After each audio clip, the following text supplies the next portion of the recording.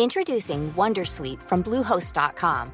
Website creation is hard, but now with Bluehost, you can answer a few simple questions about your business and get a unique WordPress website or store right away. From there, you can customize your design, colors, and content. And Bluehost automatically helps you get found in search engines like Google and Bing. From step-by-step guidance to suggested plugins, Bluehost makes WordPress wonderful for everyone. Go to bluehost.com/wondersuite.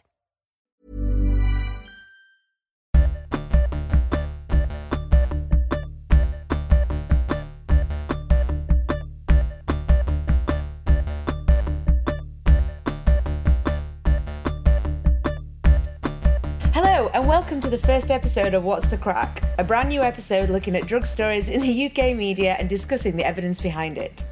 I'm Elle Wadsworth, and here with me I have Rob Calder and Lindsay Hines. Hello. Hi. And we're all researchers here at the National Addiction Centre in London. For more information about what we do and what we're researching, please check out our mini biographies found on Acast and iTunes. So, today's theme is Dry January. Are you involved in Dry January? Rob? I've got strong intentions. Yeah? Yeah. Are you going to follow through with those intentions? Well, no, I don't think Dry January is well placed. I mean, it's a bad place to start on this podcast, but I just think January is such a bleak and dour month that You just need all the help you can get. Adding difficulties to it, for me, doesn't work. I think I'll probably go to Dry February, even though it doesn't rhyme so well with the words, but... yeah. That's true. I don't know. I once gave up drinking for 3 months. Okay.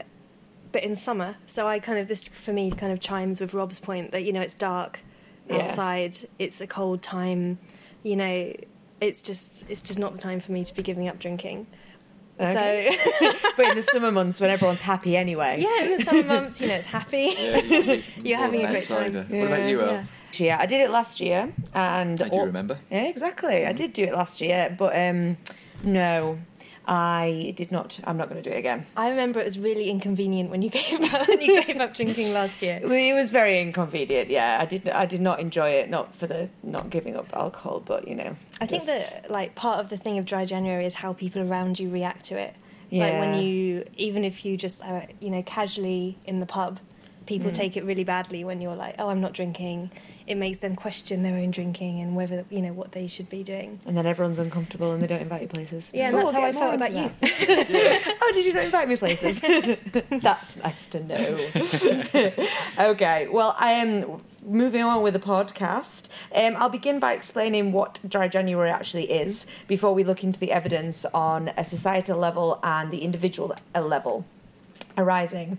We will also then follow with an historical piece that Rob will introduce, and then go on to a thought piece that I will introduce. So to begin, what actually is Dry January? It's when people who have indulged in too much booze in December will decide to take a month off drinking in January. So a whole 31 days, is that right? 31 days, yes. 31 days. It was initiated by a woman called Emily Robinson, who started to work for Alcohol Concern and gave up drinking in 2011 in January.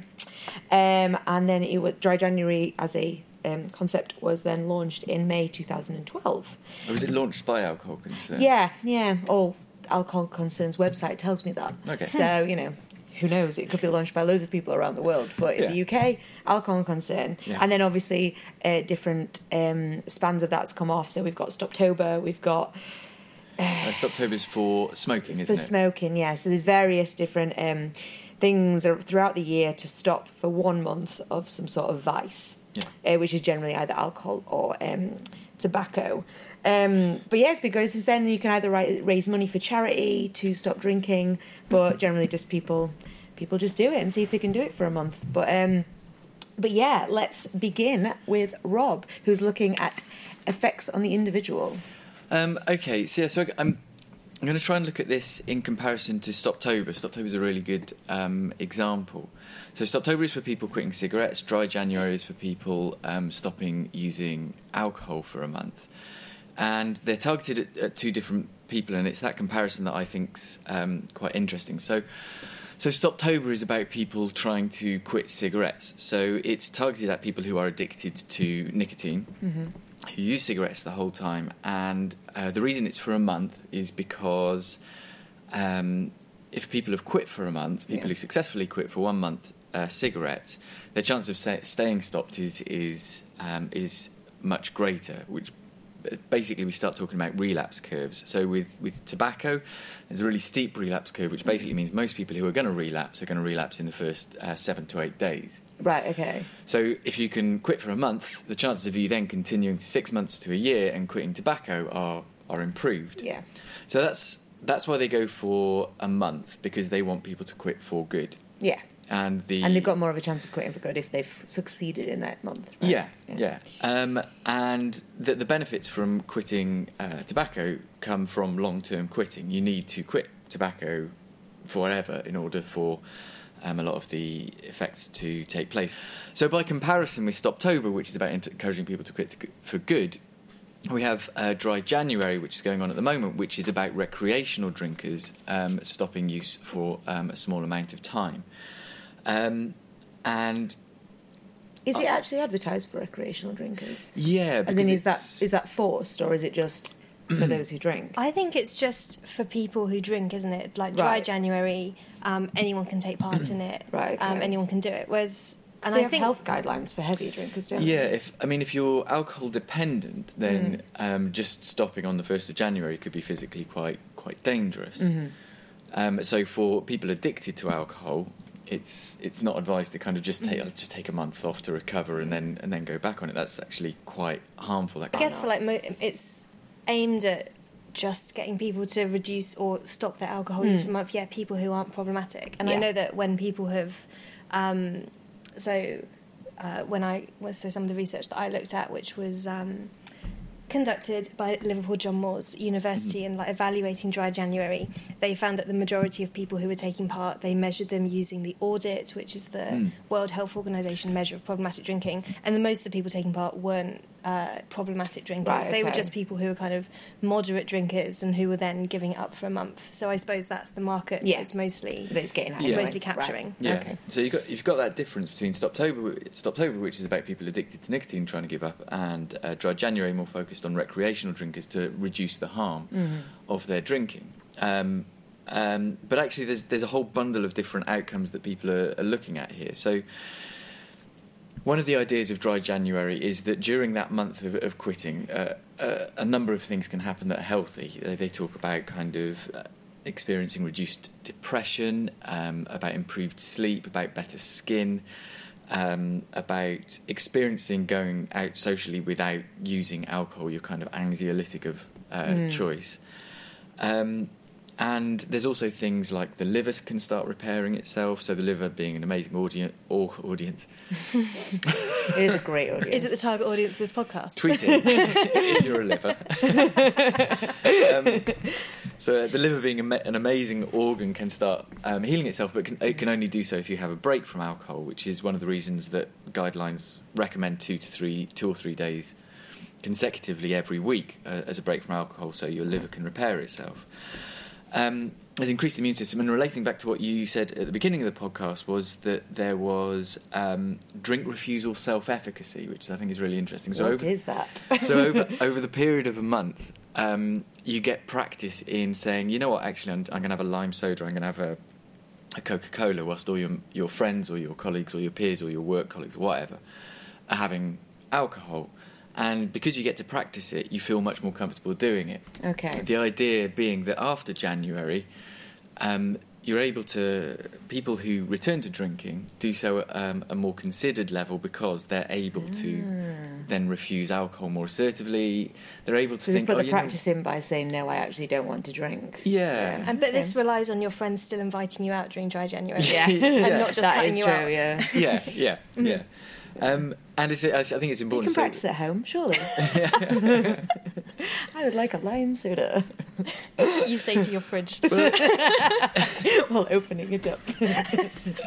Well, it is. I think that's really interesting, because when I used to work in drug treatment agencies, we'd always recommend people, actually assertive refusal. I don't want to go to this place. I don't want another drink, or I've quit drinking. whatever it was, assertive refusal, we'd recommend, look in the mirror and run through the words, because you don't want to be using them for the first time when you actually mean them, practice it. And you quite often had this weird situation where people are like, I would do anything to change my life, but I'm not going to look at myself in the mirror and practice saying no. And it's a really simple thing to do, but people do feel uncomfortable with it. Yeah, okay. So the two things that I wanted just to pick up, which we haven't touched on, which were the evidence suggests that people who partake in dry January return to drinking with reduced harm or with reduced levels of drinking, that the effects of dry January persist beyond that particular month, that they gain health benefits, those health benefits extend, and people tend to drink more at follow-up. But these are people who have succeeded in quitting for the month. Right. So people who haven't succeeded in quitting for the month, who have fallen over after a week and started drinking again, are less likely to see those longer benefits. Right. The other part of it was there were discussion about the rebound effect. So one of the worries or one of the criticisms of dry January is like people quit alcohol for a month, but do they then on the 1st of February go out and get absolutely hammered and kind of take it up with more zeal than they did in December? And again, there's very little evidence for that.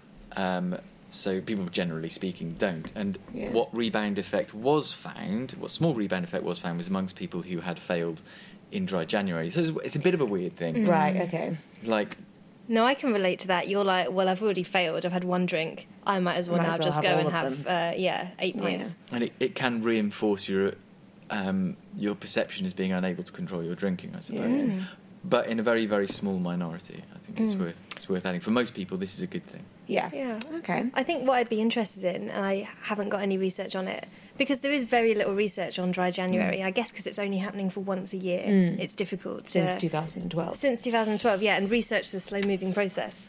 But I'd be interested to know if people who've done dry January, when they come back from February, like what their tolerance is like, and whether we see an increase in kind of unintentional harms amongst people who've had dry January. They're used to being able to drink, like, a bottle of wine in a go, some people, and not feel much effect of it, and then they come back after the month off and suddenly their tolerance is gone, and they're suddenly much less able to cope with the alcohol that they were used to. So I'd be interested in that.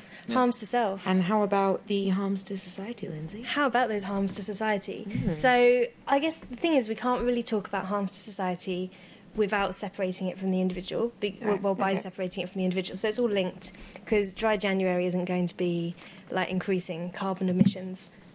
Is it? Not that I've thought of. Fact check. Fact check. Yeah, next exactly. week. Well, more people sober enough to drive. Oh my God, you're right. This could be an environmental catastrophe. That's true. More people driving? Yeah. And less people getting Ubers. Yeah. True. Okay, so there's a let's not derail this so early. when we think about social influences, we can think about the effect on Uber. We can think about the effect on carbon emissions.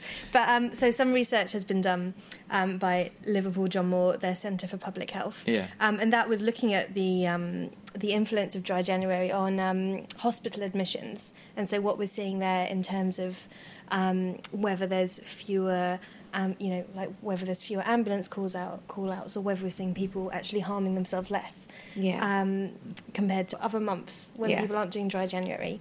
And what they found that in the year when they assessed it, which was I think 2014 to 2015. Right. Unless that's just when you did your masters. Oh, okay. You're thinking about my masters. Yeah, later, sorry. Lindsay. Yeah. But this was probably 2014 to 2015. No, let's focus back on me. Yeah. They found that whilst emergency admissions, hospital emergency admissions were lower than in the previous January, they were also lower in December, and they were also lower in March. So there was a general trend that year for emergency admissions to be lower. Okay. And they found that compared to like the change between December to January, in people hurting themselves the previous year, there was no change in that this year. So it didn't seem like dry January was actually having that much of an effect on the burden and the strain on the NHS that we get from alcohol-related injuries, which I guess is surprising. Like, you might expect that if so many people are giving up drinking for a month, and are now sober, that we'd see much less strain. Well, like I was saying earlier, most of the people who take part in Dry January aren't people who are problematically or risky drinkers. They're people who, you know, are maybe drinking at a kind of more moderate level and then, you know, just kind of cut down for this 1 month. So, yeah, they were saying that it's probably that the people who are taking part aren't engaged in these risky behaviours, aren't the people who are putting a strain on the NHS through alcohol-related injuries anyway.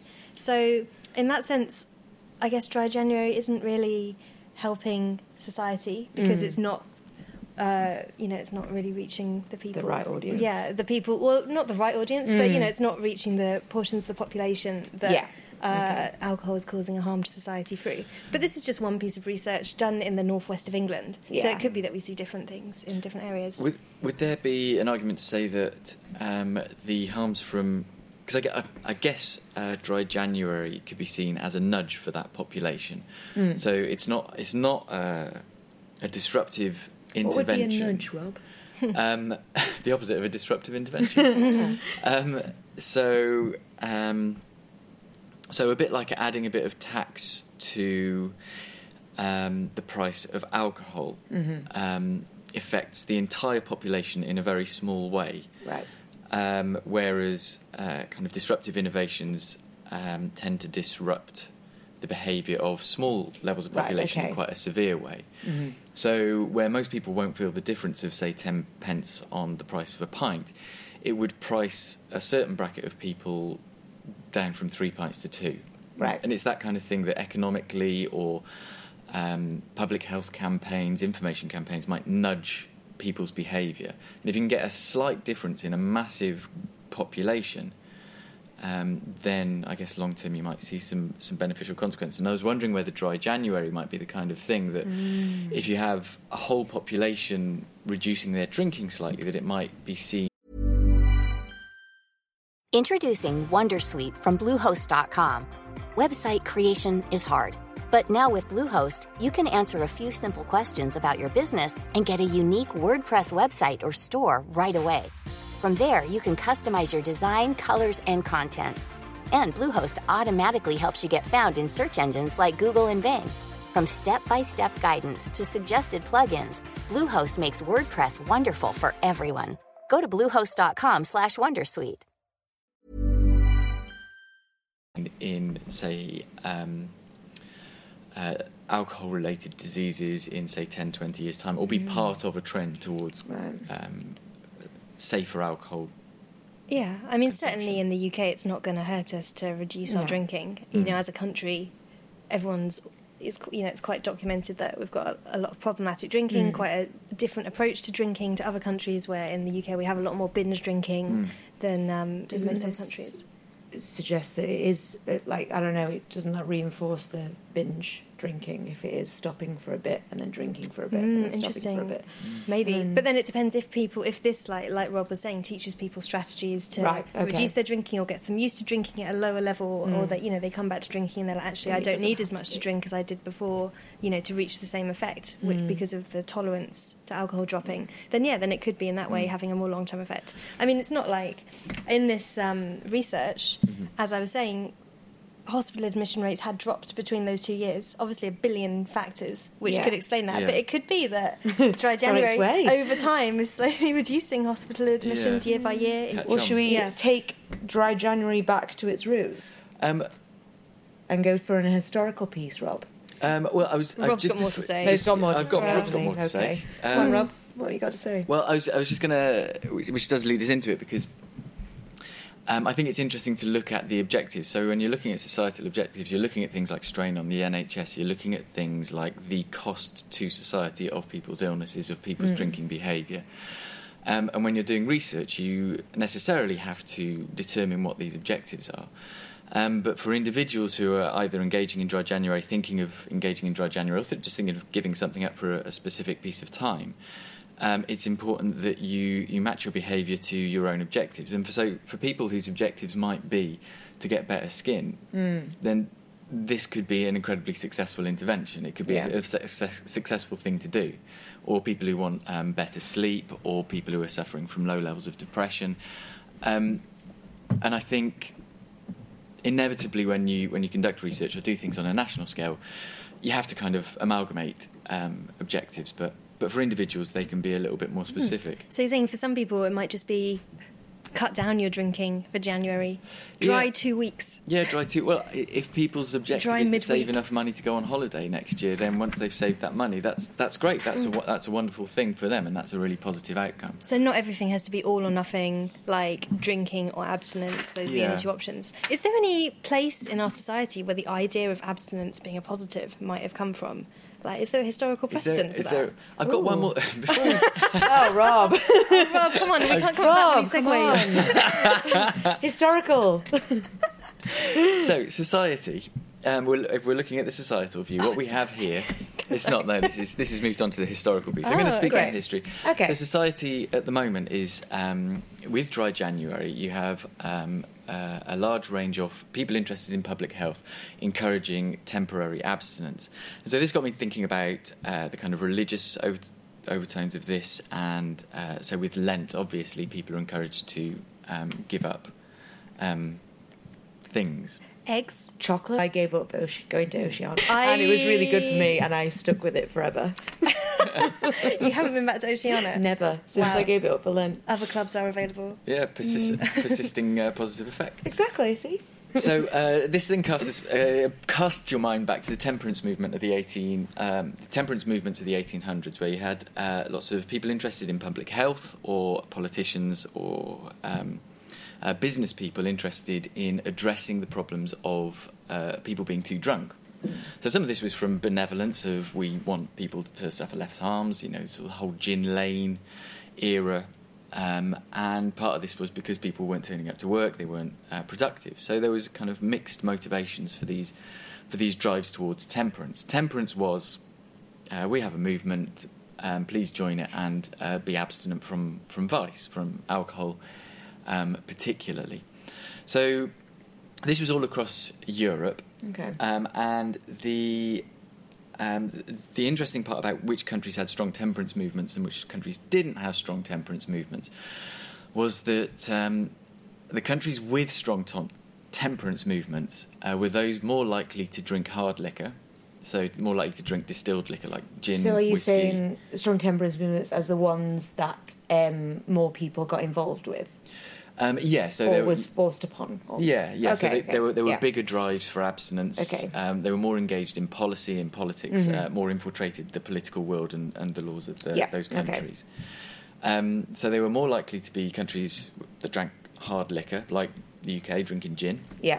And they were more likely to be countries that had Protestant religion as strong in their country. Right. Which makes some kind of sense, and it still brings us back to modern times where we're still trying to work out what the difference between the Mediterranean drinking culture is and the difference, well, certainly in the UK we're looking at the difference with the UK drinking culture and Mediterranean drinking culture, and there's always that kind of, we wish we could have a Mediterranean drinking culture. In moderation, have a glass of wine with my dinner. Yeah, with all the reduced... With the sunset. with all the reduced harms that supposedly, or seems to bring.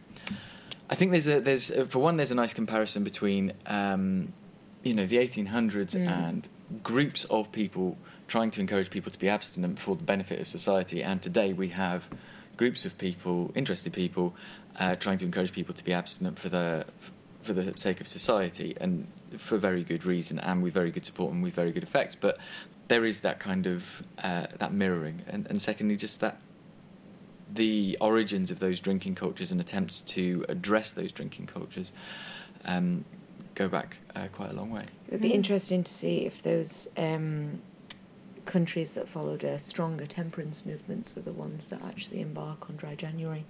Does more Dry January around Europe, is there? Do we know? We don't know, unfortunately. We haven't been able to internet search it. Oh, fact check for next week, shall we? Yeah, it's quite difficult to find that stuff out.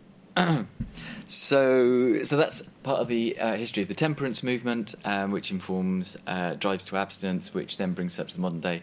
Dry January, Stoptober, which have a long history in drives towards abstinence and drives in public health, mass campaigns to support people in reducing alcohol, cigarettes, and other vices. Great, thank you, Rob.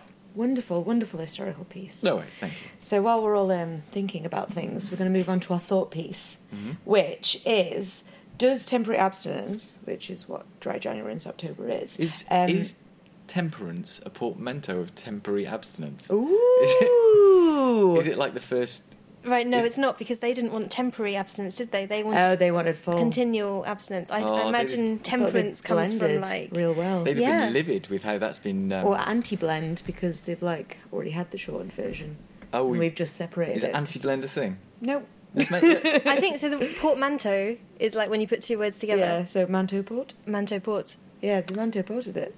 Sorry, I've derailed your thought. That's a really good point. But It's it's funny how things echo down history, isn't it? So the question being, does temporary abstinence appeal to our health-conscious millennials? Oh, the millennials. The millennials. So I was looking at research from the National Institute of Alcohol Abuse and Alcoholism in the US, and they were classifying people according to their habits, lifestyles and opinions to find the cross-section of who binge drinks in society.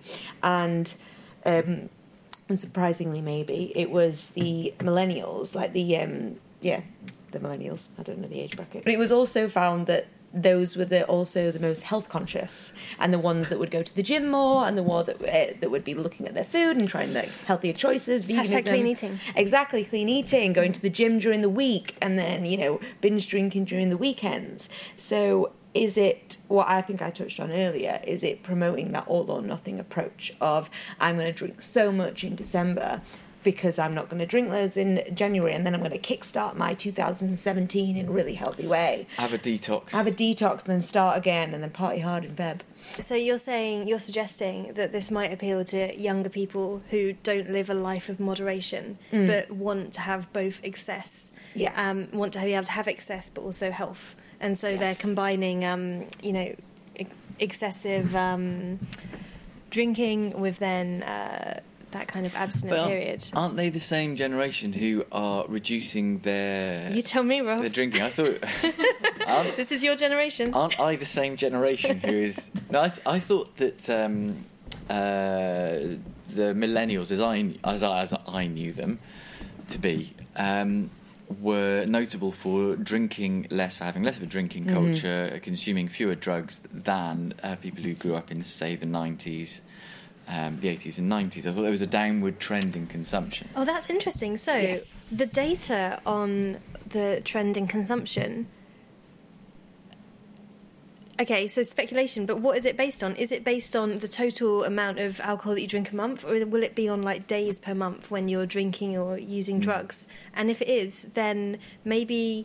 that would explain why we're capturing a downward trend in young people, because they're just much fewer days of use, but much more higher use when it happens. I mean, I don't have the data in front of me that these figures are based on, so I can't judge I guess that's why you use things like the Audit C, which kind of combines some of these. The Audit C again? It's a measurement tool which everyone who's gone to their doctor should have gone through. So it asks you a load of things like, have you ever missed work because of alcohol?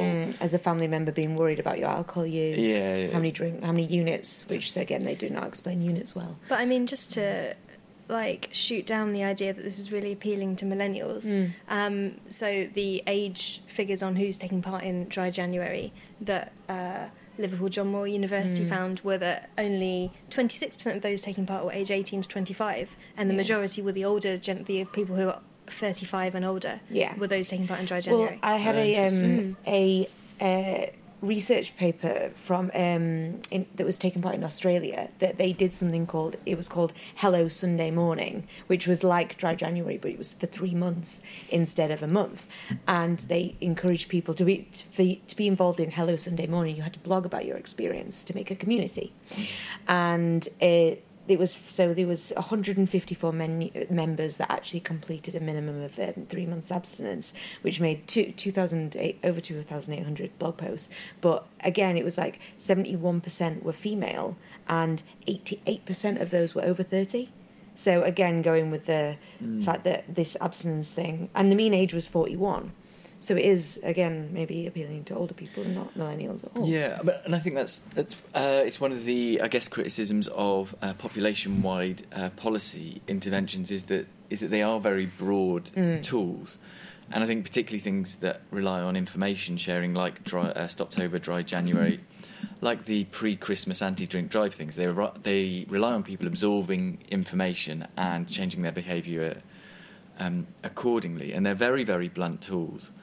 They're not defined interventions for problematic groups, and I think they have to be differently. But that doesn't mean that these broad, blunt nudge tools aren't effective as part of a programme of changing people's behaviour. Yeah, but I suppose, is Dry January, is it a tool? Is that what it was set up for?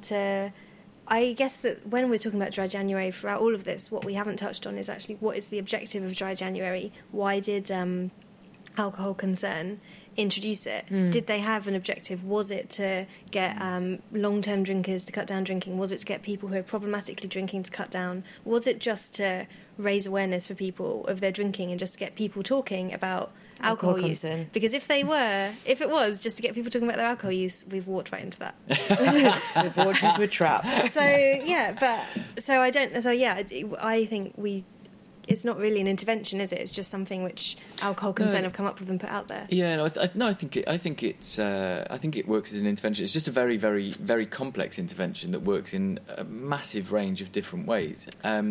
Because it's something national, it relies on information, and it affects people's behaviour. So, I think it does count as an intervention, but it's a very, very complex one. Okay, so I guess as a researcher, which we obviously all are, if thinking about Dry January as an intervention, I'm just we need a control group. Yeah, it hasn't been tested. So I think that why we're struggling to talk about the effects of Dry January, does it reach this population? Does it tie in with what for millennials? Is because it's just something that's put out there. We haven't got any. It's not got a control group. It's not something which has had research applied to it, and it's not something that's being measured, and it's not something where the outcomes are clear. Yeah. Which is which limits what we can say about the effectiveness of it and its effect on society and who it appeals to. And even if you get positive outcomes from people having quit in that month, what is it to say that they haven't just arranged? These could be people who would naturally have quit in the year anyway, but because there's Dry January, it's like, right, that's when I'm going to do it. So these are people who are motivated to quit. Many people, lots and lots of people are already motivated to quit. They just need to set a date and to kind of sort their things out. And if Dry January just focuses everyone's quit attempt into the same month, is it actually being effective at changing behaviour? Is it intervening, or is it just... is it something else? That was a good thought piece, Aaron. So what we're saying is, it's complex. Fund us. It's very complex, and we just don't know. Yeah. Well, I think that is a perfect thought piece to end on. The fact that we just don't know, guys. But it's not our fault that we don't know. It's not our fault. No, it's definitely not our fault. Going to end a lot of podcasts with that. Yeah, exactly. We just don't know. Wonderful. Well, thank you all for listening. That's been our first episode of What's the Crack. If you are interested, please subscribe on Acast or iTunes. And you can also follow us on Twitter. Rob is at CalderRob. Lindsay is at Lindsay A. Hines. And I am at El Shawad. Okay, guys, thanks for listening. And we hope to see you in 2 weeks. Bye. Bye. Bye.